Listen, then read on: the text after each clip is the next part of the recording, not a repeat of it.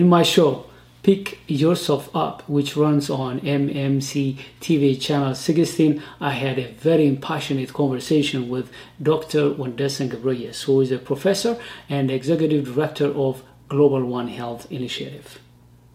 You'll love this interview. If you are interested, go to at the bottom of this video clip in the description. You will find the link. Go watch it and listen to it. And let me know what you think about it. Today in this video, however, I want to share with you 3 lessons that I personally learned from that interview. And this is my hope that you may resonate with some of these lessons. The first one is, while you are in the valley, see yourself at the top of the mountain. Dr. Wondersen, when he came to the United States as an immigrant, he had a postgraduate degree, but he couldn't be able to find his dream job right away. Like every immigrant, myself included, when you are an immigrant because you're new to the culture, there are some barriers like cultural barriers, language barriers, and so on. You may not be able to get the job that you dream about, and that's okay.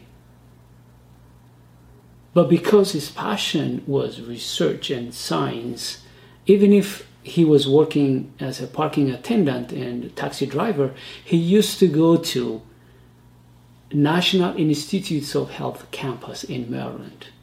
I have been in that place because I have been facilitating workshops, and I know how beautiful that place is. His exercise reminded me one grand truth. This is about the power of imagination. Think about this. He could have just settled for that. Of course, if parking attendant and taxi driving was his passion, service was his passion, he didn't need to look a job for somewhere. He could have given 100% of his energy and passion to that job. So if you are working as a parking attendant or a taxi driver, and if that's your passion, give your 100% to that. But for him, because of his passion, because of his strength, because of his qualifications, he wanted to be a researcher. And he was imagining getting that dream job. For that, he used to go to visit the place where he wanted to be. Let me give you the science behind it. We humans, we're different than animals, mainly because of our mind.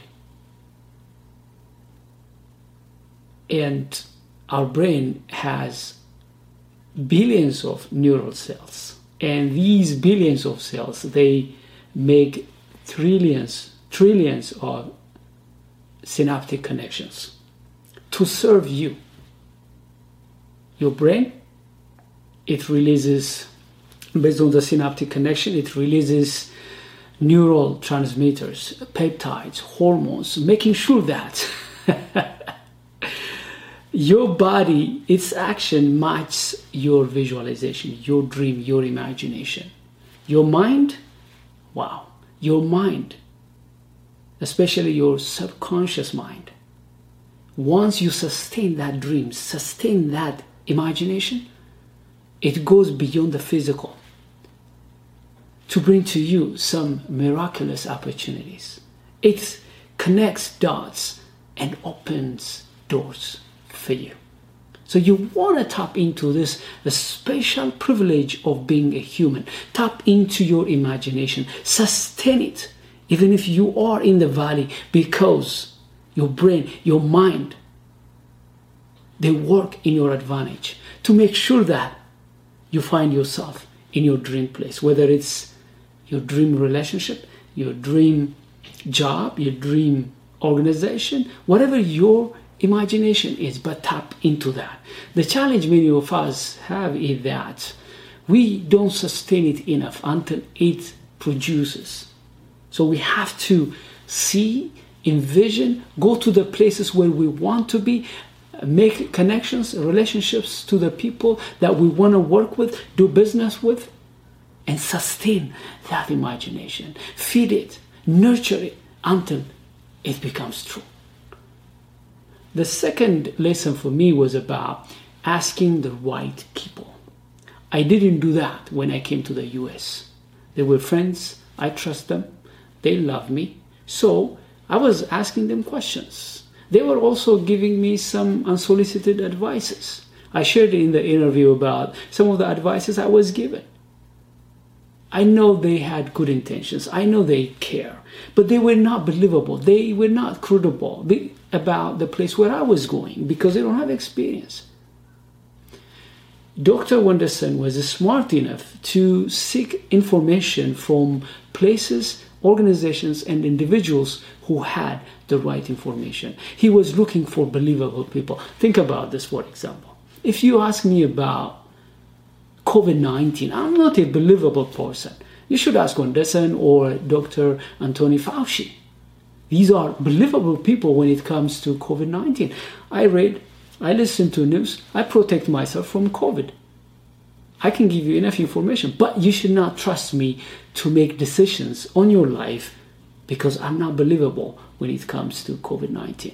Maybe your parents, your friends, your colleagues may not be believable. They may not have the experience when it comes to where you want to be in life.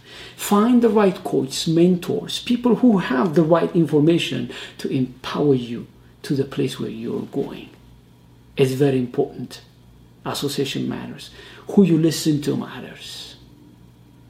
Sometimes you listen to wrong people and they advise you wrong things. In my case, I shared in the interview, I was advised, don't do your master's in computer science. When I wanted to do my doctoral degree in strategic leadership, I was advised, don't do it. And the good people, they used to take me to restaurants and arrange meetings, invite people who did their masters and PhDs, but who didn't get jobs they were dreaming about. And they were giving me reasons, strong, really legitimate reasons.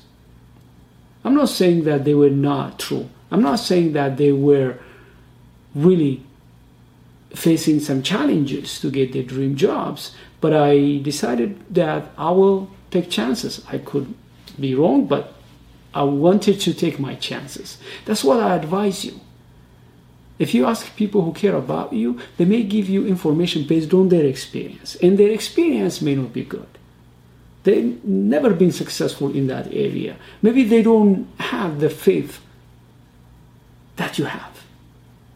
And therefore, they may limit your imagination. They may limit your vision. And that impacts you. So find the right people who actually did it. Read their books. Listen to their podcasts. Listen to their interviews. Find them. If you have the resources, make them your coach, your mentors. If not, at least you can go to YouTube and listen to what they're saying. These are the believable people that you need to listen. The third and the final lesson for me was about the importance of building your leadership capacity when you don't need it. Because you don't know when you're going to need your leadership. Wenderson gave example about how Anthony Fauci was the leading voice in the COVID era because he built his leadership. His leadership was not built when the spotlight was on him. No, he built it before that. That's why he was authentic. That's why he was handling pressures. That's why he was a voice for millions and billions of people in the United States and around the world. Many leaders, they lost their credibility. They couldn't be able to lead their nations, their organizations, their people because they didn't prepare for a crisis like this one. They didn't grow. They didn't invest on their mindset, on their skill sets, on their personality and character. When the storm hit, they were not ready. Believe me, even if you survive the current storm, another storm is coming. The question is, are you prepared? Are you building your capacity, yours, your organizations, and your teams and your community or not? The next crisis, it could be your personal crisis. It could be your family crisis, a relationship crisis, job crisis, or community or organizational crisis. The time to prepare to handle that crisis is today, to build on your leadership.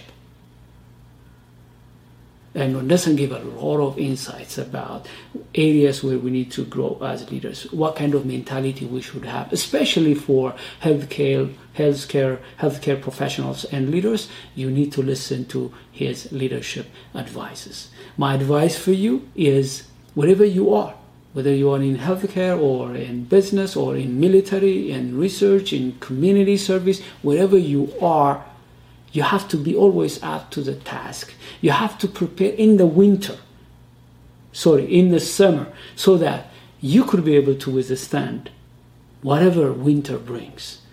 If you become complacent, if you don't prepare during good years, during peace and calm time, when the storm comes, you won't be able to survive, let alone to try and lead your people to the other side. I hope you enjoyed these 3 lessons that I learned from the interview. If you have any suggestion in terms of which guests I need to interview, which themes and also questions I need to cover in my interviews, I look forward to hear from you. You will find my contact information below, and also join me on social media, because regularly I post, especially if you are an underdog, you will get a lot of tips and a lot of stories that are going to empower you to turn your status from underdog to top dog in the area of your passion. Thank you very much for watching this and listening to this. Thank you.